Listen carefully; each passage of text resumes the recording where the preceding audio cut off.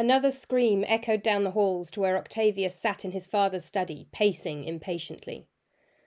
"I have to go," he muttered to his secretary, edging fitfully towards the door. "I'm sure your wife will understand, master," said the secretary in what he hoped was a soothing tone. "There's no way of knowing how much longer it will be. You could go, hear the debate, and come back, and things could still be the same." Another scream, almost a groan all mixed up with a long cry of pain, bounced off the walls and sank into the air around Octavius. "If it was normal business, I wouldn't worry about it," said Octavius for the 10th time that morning. "But Cicero is insisting that he's uncovered this great conspiracy and the whole place is in uproar. He's threatening to execute senators without trial. It's all a great big mess." "I'm sure your wife will understand how important it is, master," said the secretary again, working to keep any sense of weariness out of his voice. There was another scream. Octavius marched out of his father's study and into the atrium, and started towards the front door of the house. But then he paused. He stood next to the pool and turned back and forth several times, now to the front door, now to the courtyard, and behind it the bedrooms. Another scream floated across the warm air of the courtyard towards them. "I'll just go and see, how it's going," said Octavius, turning around and starting to move towards the courtyard. "What do you mean, master?" asked his secretary in alarm. "There are no men on that side of the house today." "Well, you never know. There might be one any minute now," said Octavius, trying to sound light-hearted, but it went right over his secretary's head. "I won't go in. I'll just see what's going on," he said vaguely, and hurried across the courtyard and down the corridor to the bedrooms before he could change his mind. Artia was not where he expected her to be, in their own bedrooms, but her screams guided him even further into the house, to a tiny room near the slaves' quarters. He wondered why on earth they had moved her in there, but decided the less he knew about the whole process, the better. He was close enough now to hear words in the screams. Mostly it was repeated cries of, "I can't do it, I can't do it," and at one point, alarmingly, "I think it's stopping, I'm fine, really, it's not going to be today, I'm going to go and get a cup of wine." Thankfully, he could hear the midwife firmly putting a stop to that idea. Octavius pressed himself against the wall of the corridor with the idea that as soon as a slave girl came past to get towels or hot water or something, weren't those the usual requirements, he would stop her and ask her what was going on and how long she thought it was likely to take. The screams had started again, even louder and longer now. The midwife seemed to be ordering Artia to do something over and over again, but he wasn't sure what. Then suddenly, and quite clearly, he heard Artia yelling for all she was worth, "I'm tearing apart! Everything's coming apart! I can see my guts floating up to the stars and spreading themselves over the entire earth and the heavens!" For a moment he was really worried, but then he heard the reassuring voice of the midwife saying something in soothing tones and decided it was probably all right. "It's an omen," he heard one of the slave girls whisper as they hovered by the door of the room. "An omen of what? That she's going to die?" asked another. "Don't be so literal," said the first. "It's an omen that the baby will come out of her and rule over the whole world and the heavens above." The second slave girl laughed. "Well, if you say so," she said, "though I doubt too many babies born in teensy little back bedrooms are going to do that." At that point, the midwife called them back. It sounded as if things were happening. Octavius decided to go back to wait in his father's study. If the Senate were making history, they would have to do it without him, at least for another half an hour. He wondered briefly as he walked back down the hall whether the superstitious slave girl might be right. Of course not, he told himself, don't be ridiculous. But as he crossed the courtyard and passed a small statue of Apollo in the garden, he had a sudden strange conviction that not only would the slave girl's prediction turn out to be right, but that he would not live to see it, not from this world at least. He found himself almost shaking and paused for a moment to catch his breath, but he could see his secretary waiting for him, and he pulled himself upright and carried on. Even so, although his bedroom was too far away to hear the baby boy's cries from his little nursery, Octavius wouldn't sleep that night.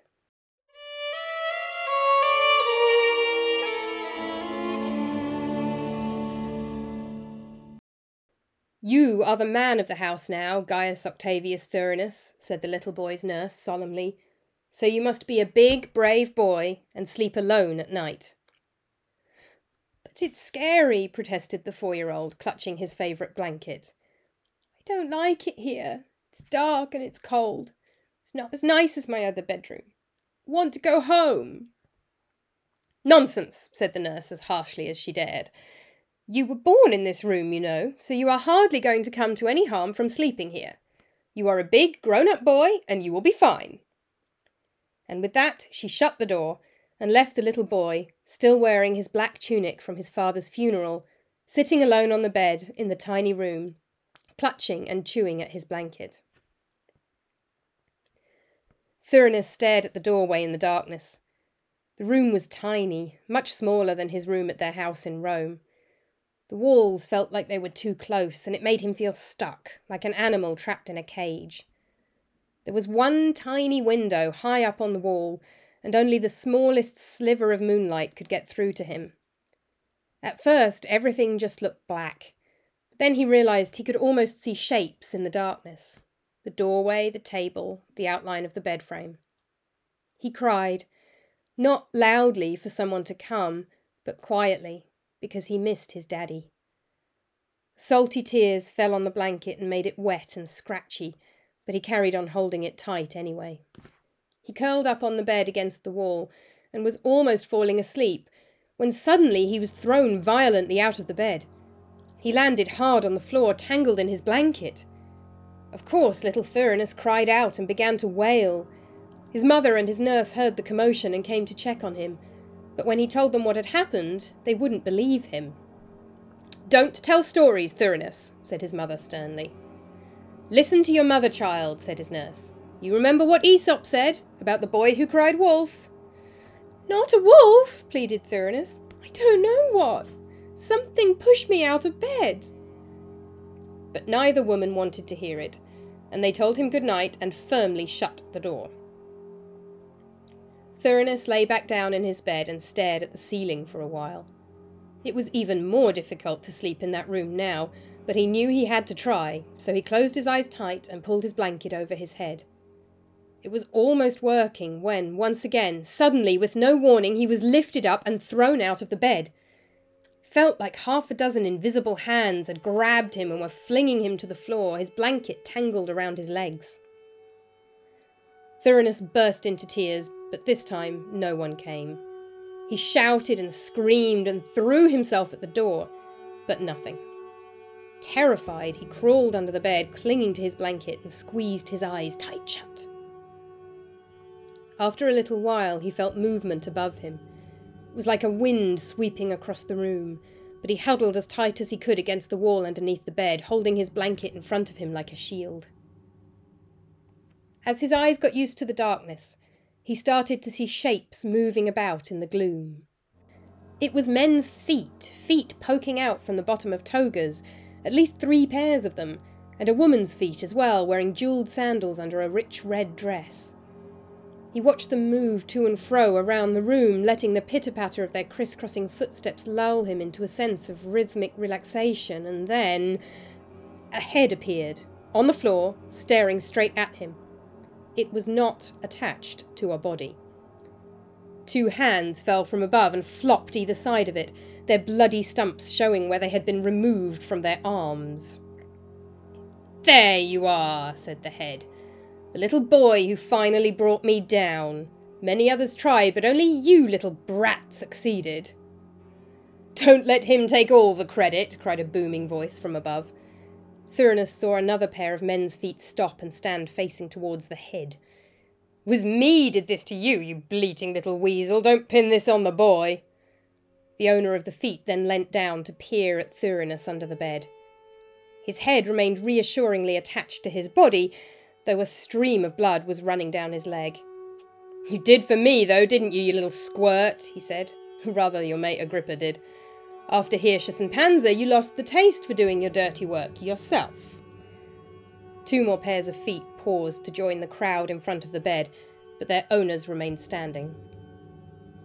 Tears streamed down Thuranos' face, but he didn't cry out anymore. He didn't know why these men were hounding him, but as long as he stayed pressed against the wall under the bed, his blanket in front of him, it seemed like they were too lazy to reach right under and get him. He was afraid that if he screamed or cried, they wouldn't like the noise and they would reach right under and grab him again. The woman heard his muffled snuffling, though. She shoved the disembodied head and hands roughly out of the way and lay herself down on the floor alongside the bed to stare right into Thurinus' face. She was horribly thin and bony, and her face was gaunt and grey. "Is this why you couldn't be a better father to me, Papa?" she asked plaintively. "Was it because your father died? You don't know how to be a father. Is that why you sent me away? He killed me, you know, your stepson. He stopped sending me food and left me to starve. He did what you wanted to do, but couldn't quite manage." Her bony hand started to inch forward, creeping along the floor like a spider, moving under the bed, reaching for Thurinus' blanket. A new foot appeared. It was covered in blood, shining red and sticky, but somehow the bloodstains seemed to glow and empower it. It kicked the woman's hand away and came to stand between Thurinus and the milling, pacing feet. "Too scared to confront my grown son, are you? You had to come and torment a little boy?" it sneered with contempt. "Daddy," said Thurinus quietly, not daring to hope. But when the glossy, red-covered toga moved downwards and the blood-spattered face, still attached to the neck, good, looked in towards him, it wasn't Thurinus' daddy. Weirdly, it looked a lot like his great-uncle Julius. "I'm not your daddy, son," said the face of Uncle Julius. "Your daddy loves you very much, but he can't reach you from where he is. These people," and he swept his arm up towards the owners of the feet, "these people will be very angry with you one day, but by then you will be too powerful for them. So the cowards have come here to torture you instead. I am your second father, and I am more powerful than any of them." And with that, with one more sweep of his arm, he emptied the room, of himself as well as the wretched, pacing feet. Thurinus stayed where he was all night, and when his nurse found him in the morning, he told her everything. She said it was just a nightmare. "Uncle Julius said they were mad at me," said the boy. "Yes, dear," said his nurse. "That sort of thing often happens in bad dreams." "I'm mad at them now," said the boy. "Of course, dear," said his nurse absent-mindedly. "Really mad at them," said the boy. The nurse nodded. "One day I'll hurt them," said Thurinus, remembering the torn wrists, the bloody legs, the bony hand. "That's nice, dear," said his nurse, not listening.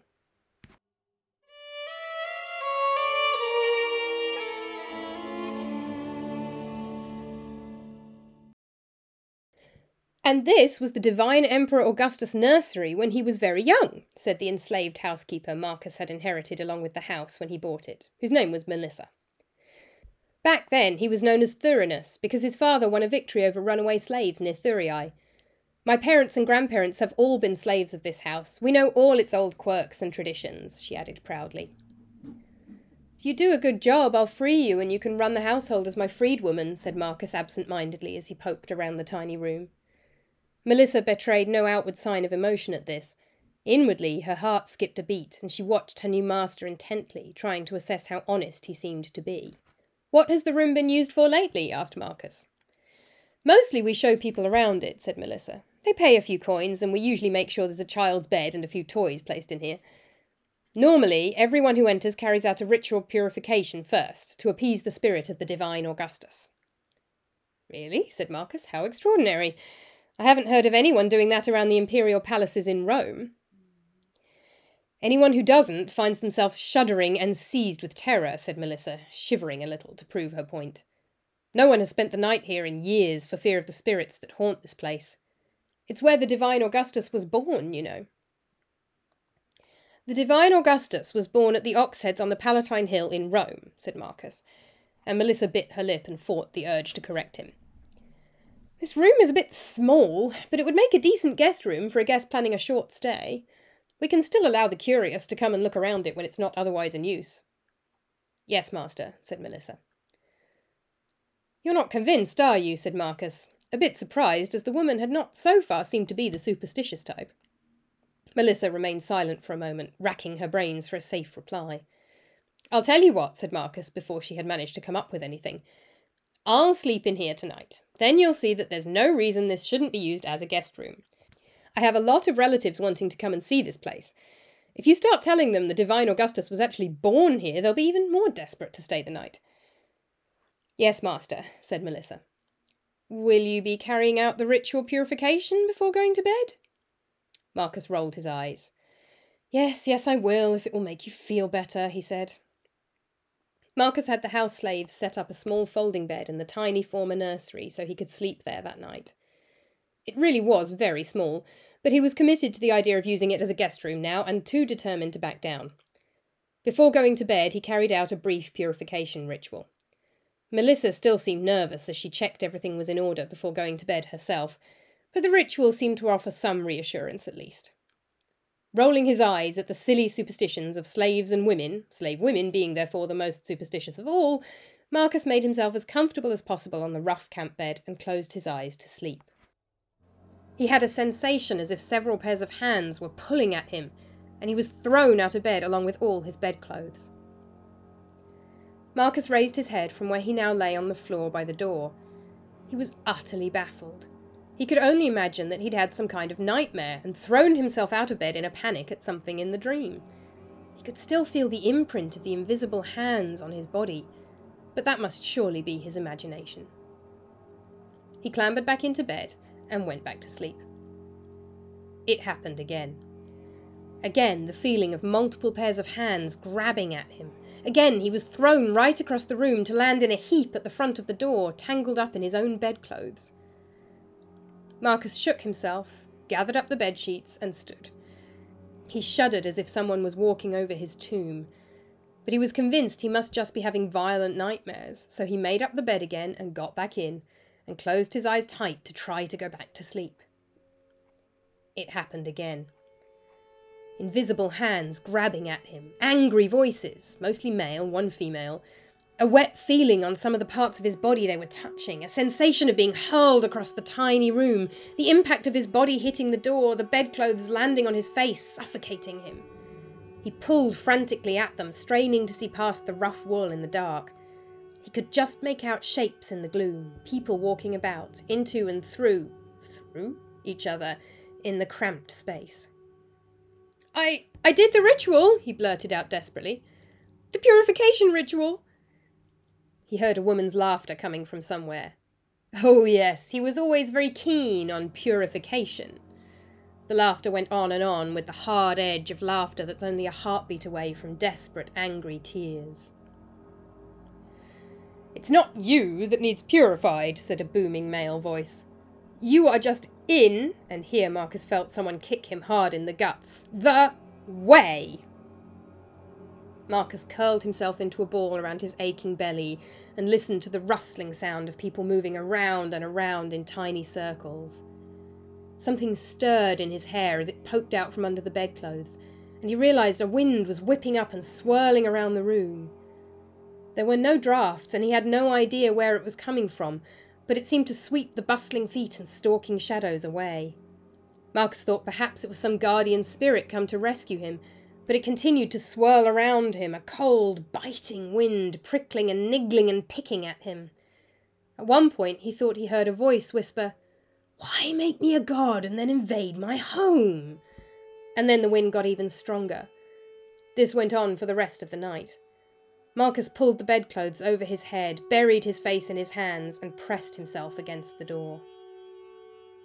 That was how Melissa found him the next morning, half dead in front of the door, tangled up in his bedspread, moaning and muttering and shivering.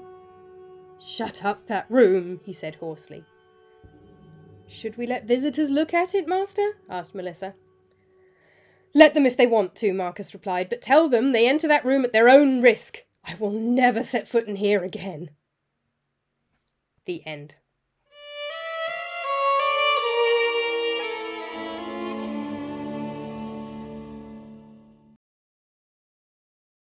Welcome back to Creepy Classics, the podcast retelling and discussing ancient, medieval and early modern ghost stories. I'm Juliet Harrison, and I am a lecturer in history at Newman University in the UK. So, this story comes from Suetonius' Life of the Divine Augustus. I've made up a lot of it because the story, such as it is in Suetonius, is very, very brief.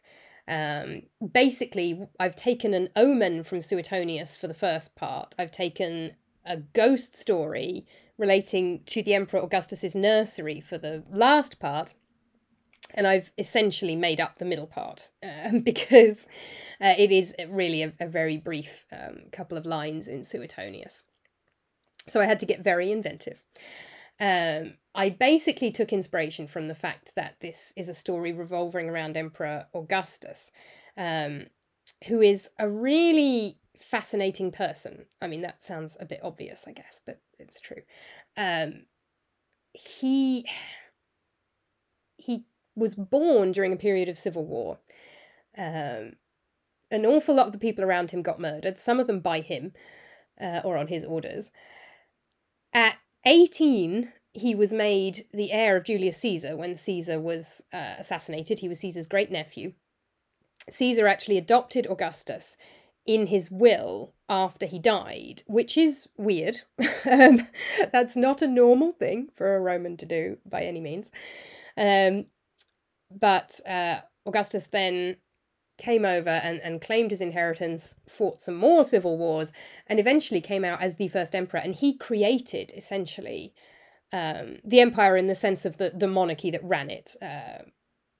The Roman Republic had already conquered a lot of other places, so empire in the sense of having conquered a bunch of other places already existed.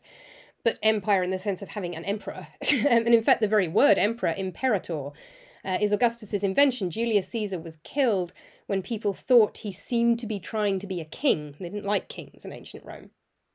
Augustus never called himself king, nor did Caesar, but he came a lot closer. He called himself imperator, person with the power. He avoided the title king, and that's essentially where we get the title emperor from. He's incredibly clever. He was married to the same woman, his third wife, for about 50 years, which is also quite impressive in ancient Rome. He ruled for, I'd have to look at 40-something years. Died, as far as we know, of natural causes. I mean, unless you read Robert Graves' novel like Claudius or watch the TV show, but as far as we know from actual history, died of natural causes. Basically, Rome suffered almost 100 years of civil wars with people killing each other and killing each other and killing each other, and he's the one who came out on top. And I think he's just a fascinating character, and I really wanted to draw on that in the story, which is why, because this is a story set around his nursery, his childhood nursery, I thought it would be really interesting to use the story to look at the contrast between Augustus the child and Augustus the emperor. Now, I should say at this point, he had more names in his lifetime than a character in a Russian novel. So when he was born, he was called Gaius Octavius, after his father, which is typical Roman naming. According to Suetonius, when he was young, he was nicknamed Thurinus, for the reason I gave in the story, something to do with his father having won a victory near Thurii. Then, when he was adopted in Caesar's will, he became Gaius Julius Caesar Octavianus, and at this point he's usually referred to by historians, by modern historians, as Octavian, as a way of separating him from his father and from Caesar. Now, he referred to himself from that point on as Caesar. From the point of his adoption, Augustus had himself referred to as Caesar. But we modern historians tend to call Julius Caesar Caesar. So we call him Octavian to separate him from Julius Caesar. Then in 27 BCE, he took the name Augustus. He had the Senate vote him this name. It has religious connotations of being almost divine, not quite completely divine. He's had Julius Caesar made a god by this point. He was worshipped as a god in his lifetime in the outer areas of the empire, but not within the city of Rome, because the Senate wouldn't like that. So it gives him these kind of almost religious connotations. It relates to the English word august, with this sort of sense of power and sacredness. And he is then known as Augustus or Augustus Caesar from that point on. And I actually wanted to make use of this, again, because I'm really interested in the contrast between, the 4-year-old little boy. He's from a well-off family. He's a member of Rome's elite, but he's not from a family. Well, his mother is a Julian. his father's family are not as fancy as the Julians. He's well off, he's elite, but he's not the top of Roman society. Suetonius describes his nursery as being so small it looks like a pantry. So he's the lower part of the upper classes, but he's also a 4-year-old boy whose father's just died. And I'm really interested in exploring that contrast between this little boy who doesn't appear to be any different from any other little boys in the Roman elite, and then this man who at the age of 18 is going to essentially decide pretty much he's going to become emperor of the world, and then he does. I think he's far more impressive than Alexander the Great, who left an absolute mess after he either drank himself to death or died of syphilis at the age of 33. Left a gigantic mess and everything fell apart, whereas Augustus reigned for much longer and created an empire that lasted about 400 years. 500 years. So I think he's far more impressive, but with that comes extreme darkness. A lot of people died because of Augustus, either directly or indirectly.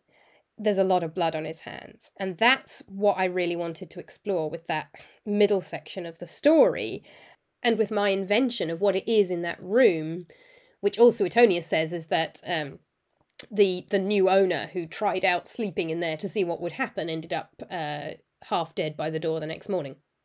I've also assumed that Octavius, who we don't know much about because he died when Augustus was 4, was a reasonably affectionate and involved father. Suetonius says that he was late to hear the conspiracy of Catiline brought before the Senate. This was a huge deal during Cicero's consulship.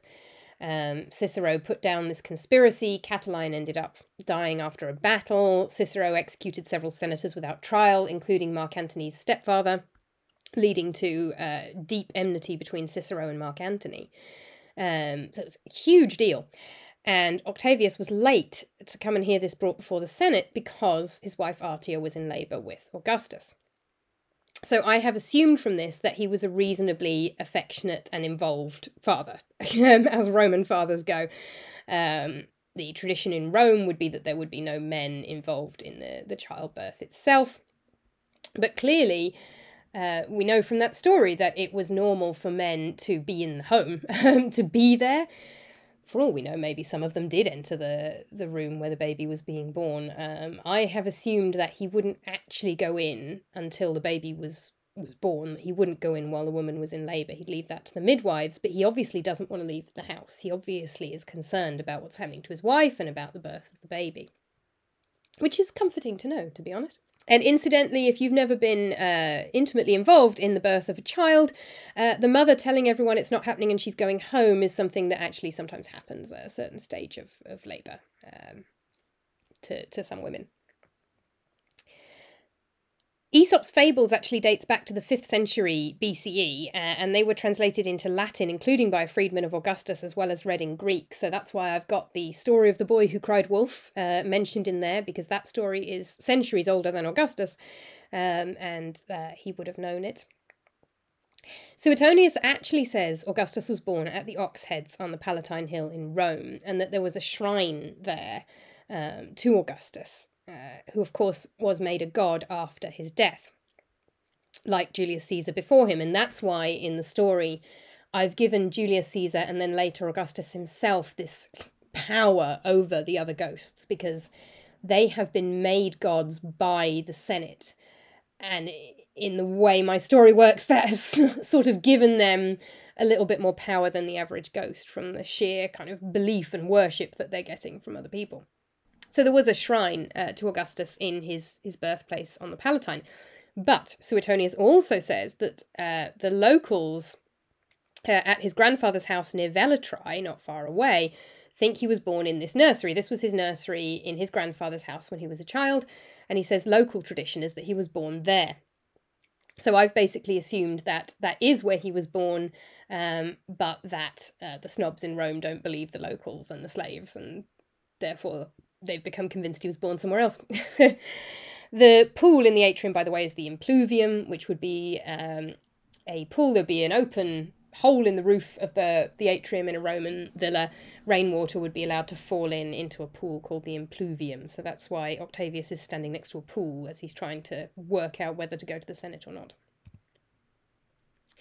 So I included this scene of Augustus being born partly because there's this story that he may have been born in that nursery, and it ties him very, very intimately to that room because my story is moving through 3 different time periods. I thought going with that idea that he was born there sort of explains why his spirit would be so closely tied to this room. But I also included one of the omens that Suetonius records. Suetonius really likes to record a bunch of omens that foretold each emperor's reign, even the emperors that only last a couple of months. Suetonius, as a person, was really into this stuff. We have letters between him... Well, we have letters from Pliny the Younger to Suetonius, and we can guess the content of Suetonius's letter from it, where he's written to Pliny asking how much he should be worried about a dream, and Pliny takes this very seriously and gives him some advice. And he just loves omens and recording omens. So he has loads of omens foretelling each emperor's reign, and especially, of course, for Augustus.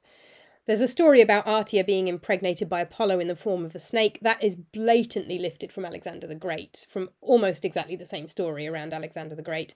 In Alexander's case, it's Zeus rather than Apollo. It's pretty much the same story.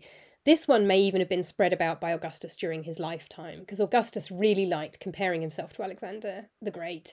He had his statues made to almost look a little bit like Alexander the Great. So if I had to guess, I'd say that one was probably invented by Augustus himself while he was alive. So I've taken one of the other omens, where Suetonius says that Artia dreamed before giving birth that her guts were taken up to the stars and spread over land and sea. And instead of having it be a dream, I have made that about childbirth, partly to tie it to the nursery, and partly on the assumption that this is it's something that I can imagine she could have said while giving birth as a result of pain and the sensations going on at the time. I don't think the Romans had pethidine. But maybe they had something else that they gave to mothers in labour. If it had the same effect as pethidine, you can say all sorts of things. So I've taken that dream and I've put it kind of during the birth, just to kind of tie it all together a bit more. But that is one of the omens Suetonius does record around the birth of Augustus, and something that supposedly foretold his future power. And then the key part of the story is this story about there being this force in there, that nobody sleeps in there, and that this new owner bought the house, decided to test the theory, and ended up flung out of bed and lying in a pile by the door. Suetonius doesn't name the new owner. I called him Marcus because it's a very, very common name, and this is a joke from an old British sitcom where one of the British characters in ancient Roman Britain says they're all called Marcus, aren't they? And there's some truth to that, so I just gave him that standard name.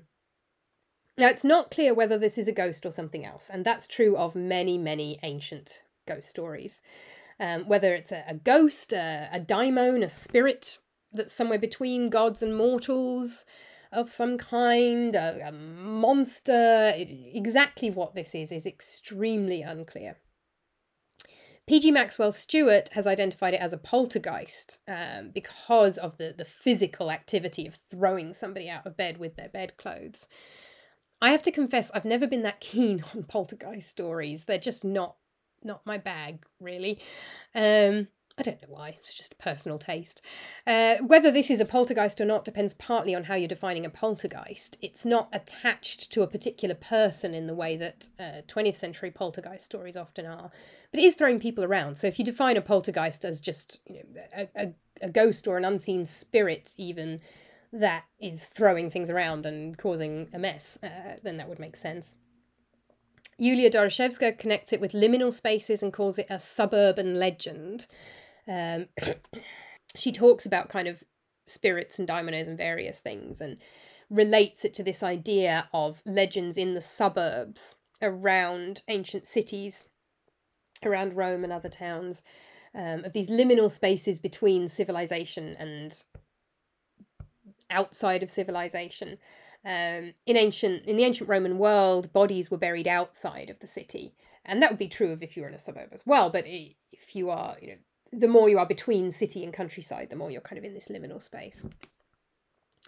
I actually found the reference to this story in the first place in Emma Southern's book, Agrippina, Empress, Exile, Hustler, Whore, where she just mentions it briefly, talking about imperial ghosts, and Emma interprets it as Augustus' ghost himself, because it's his nursery that's being haunted, so she interprets it as it's the ghost of Augustus. And because Suetonius also mentions that purification ritual, so that's a detail from Suetonius, because Augustus had been deified, Suetonius says people did this purification ritual before entering the room to appease the spirit of the god Augustus. So Emma suggests it's Augustus's ghost haunting the nursery. Suetonius actually isn't specific about what it is, which is why I then let my imagination run riot a little bit and filled the nursery with ghosts, including Augustus's. I have filled Augustus's nursery with the ghosts of several people. I will run through all of the people in a minute, but basically it's several people from Augustus's later life, plus Julius Caesar and Augustus himself. I sort of think of it as a ghost with, or several ghosts with physical qualities. The other issue, of course, is that if a famous person is connected to a home in any way, then if there are reports of ghostly activity, the tendency is for people to assume that the ghost must be the famous person. So, for example, if you see a grey lady in Hampton Court, people always assume it's one of Henry VIII's wives, not just any of the hundreds of women who may have lived or worked in Hampton Court for centuries and centuries and centuries. It must be a wife of Henry VIII. Similarly, there's reports of ghostly activity at Kenwood House, which is London area in England. This particular ghost does nothing but invisibly shut a door. That's it. A door shuts sometimes. And on that basis, people have assumed that the ghost is Dido Elizabeth Bell because she is one of the most famous occupants of the house. She was the mixed-race daughter of one of the lords who lived there. She was the daughter of the lord and a black woman, and she's well known because there are paintings of her with her sister, who's white. There's a film about her called Belle by Amant Santi, which I thoroughly recommend. But basically, she's one of the most famous inhabitants. This is from she lived in the late 18th century. Because she's famous, the ghost shutting a door must be her. So I think there's also, some of that going on. It was Augustus's nursery, therefore, if there's any ghostly activity, it must have been Augustus. And that's kind of how ghost folklore tends to work, presumably the same in ancient Rome as it is now. So, as I say, I let my imagination run away with me, and I filled this very small room with ghosts. What I've done is I've given tiny 4-year-old Augustus a parade of his own victims. So hopefully this came through in the story, otherwise I've not written it clearly enough. But the idea is that these are people who will be killed by Augustus in the future, and who have come back in time, because time doesn't have to mean anything to a ghost. And they are tormenting the 4-year-old because during his lifetime he became very powerful and led to their deaths. And then after death, he's been deified. And I say that the kind of way that this story is working is that deification has given his spirit more power. So they can't come at him after death. They can't come at him while he's alive. So they've gone to the 4-year-old to torment the child because he will in the future lead to their deaths. So the parade of victims consists of speaking parts, Cicero, Mark Antony, and Augustus' daughter Julia, and the 2 silent men who don't speak are Hirtius and Pansa. So just to run through those. Cicero is the disembodied head and hands. He was executed on the orders of Augustus, or Octavian as he was known at the time, Mark Antony and Lepidus. When they took power, they proscribed hundreds of their enemies, which means the men were killed and their money and property taken. gave them extra money to wage war, and got rid of their enemies as well. Mark Antony absolutely loathed Cicero because of the whole killing his stepfather thing, among other things. So Cicero, having his head and hands chopped off and nailed to the rostra where he used to give speeches from, was Mark Antony's doing. Cicero had given a bunch of speeches, he'd given one speech and then published the others, about how awful Mark Antony was, basically. So this was Antony's revenge. But the three of them decided this together, so even if we want to say, as Plutarch says, this was a glimpse into how terrible the soul of Antony was because he was so violent to Cicero's dead body. But Octavian is also one of the three who had this done. I've then got the ghost of Antony arguing with the ghost of Cicero. Antony committed suicide after he was defeated by Augustus, or more technically by Agrippa, Augustus's BFF, at the Battle of Actium in the last of the civil wars, which was technically the civil war was Octavian against Cleopatra. Because he declared war on Cleopatra, the foreigner, not Antony, the Roman, in an attempt to make it look not like a civil war. But it was against Antony and Cleopatra. So Augustus and Agrippa won this naval battle in 31 BCE, and the following year, both Antony and Cleopatra committed suicide. So he died because of Octavian. Augustus' daughter Julia was exiled for sexual misbehaviour. She was alive when Augustus died, but she was then neglected by Tiberius, his successor. Tiberius was both her stepbrother and her husband, and her adoptive brother, because this is how Roman imperial families work. Tiberius was the son of Augustus's third wife, Livia. Julia was the daughter of Augustus and his second wife, Scribonia. Tiberius was also adopted by Augustus later in life, and Tiberius and Julia were married to each other, but it was not a happy marriage at all, and when Tiberius became emperor, he neglected her and she died. So she is blaming Augustus for exiling her and then leaving her to the mercies of Tiberius. And then Hirtius and Pansa, the two silent ghosts, they were consuls when Octavian, as he was at the time, was sent off to fight a battle against Mark Antony. Late Roman history is extremely complicated. I thoroughly recommend the BBC HBO Rome. It's not entirely accurate, but you'll get the gist. But basically, before Antony and Octavian got together, they were sent off. Octavian was sent off by the Senate with the consuls Hirtius and Pansa to fight against Antony. And Hirtius and Pansa both died. And some of the sources are quite blatant about the fact that it was suspected that Octavian had, one of them he was suspected of having killed himself in the battle, sort of pretending to be mixed up. And another one died of wounds, and Octavian was suspected of sending his doctor to finish him off. Basically, he's suspected of murdering both of them, one of them possibly personally. As you can tell, normally Augustus's method was to have other people do the dirty work. He tended to sort of keep his hands a little cleaner, blame it on other people, blame it on Antony, for example, in the case of Cicero, exile people and then just neglect them, things like that. Whereas Hirtius and Pansa, they're the first victims, and he seems to have had a somewhat more direct role. Either that, or they just both coincidentally died in the battle, but that's an awfully big coincidence, considering Octavian then took the armies back to Rome and demanded to be made consul in their place. So hopefully that story sort of ties together some of the themes of Augustus's life. The darkness and the bloodshed of how he became emperor, but then he gets himself deified, he's very popular, and he did bring an end to the civil wars. He took a lot of credit for bringing an end to the civil wars. He did it by killing everybody else, and I think that's what I really wanted to highlight, or by making sure everyone else was dead. And that disconnect between the deification, the peaceful reign, the bloodshed in order to get there, and his not exactly humble beginnings. Honestly, they weren't that humble.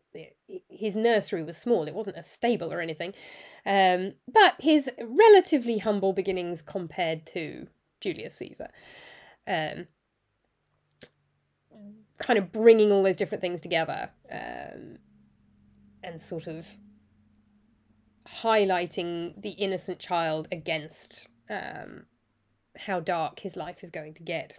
So this story is from Suetonius' Life of Augustus, or Divine Augustus, or Life of the Divine Augustus, his biography of the Emperor Augustus, sections 6 and 94. Section 6 is the bit with the ghost story about the nursery, and 94 is the omens. You can read this for free online, several different places. I usually use Lacus Curtius, which is the name of a website run by Bill Thayer with loads and loads of translations of ancient sources. It's also on perseus.tufts.edu. You can get good print translations from Penguin or from Oxford World Classics. Robert Graves' translation is quite a good one. Obviously, Robert Graves wrote the novel I, Claudius, which takes a lot. I mean, he claimed it was more inspired by Tacitus, but there's a lot of Suetonius in I, Claudius. So thanks to Emma Southern's Agrippina, Empress Exile, Hustler Whore, which alerted me to the existence of this story in the first place, because I read Suetonius 20 years ago and I had forgotten about it. This book is known as Agrippina, the Most Extraordinary Woman of the Roman World in some places. I think in America that's the title it's known by. Presumably they didn't want the word whore in it. But either one, same book, either way. Which is a really good biography of Agrippina the Younger, the mother of the Emperor Nero. I've also had a look at P.G. Maxwell Stewart's Poltergeists, A History of Violent Ghost Phenomena. He also translates this section about the nursery with a good modern translation, rather than the kind of more old-fashioned online ones. And on the English heritage ghosts, including the ghost assumed to be Dido Elizabeth Bell at Kenwood.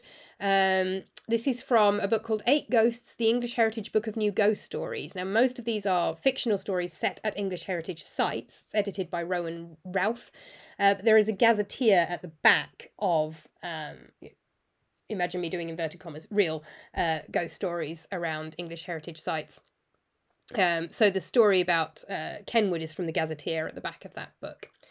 I also used an article from JSTOR, if you have access to journals on JSTOR, which is Yulia Doroshevska's article, The Liminal Space, Suburbs as a Demonic Domain in Classical Literature, in Praeternature, Volume 6, Number 1.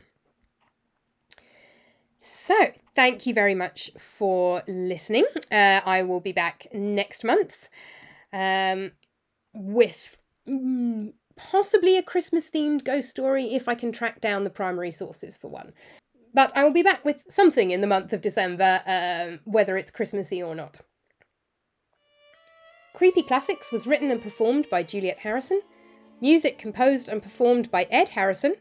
It was produced by Juliet Harrison with assistance from Newman University.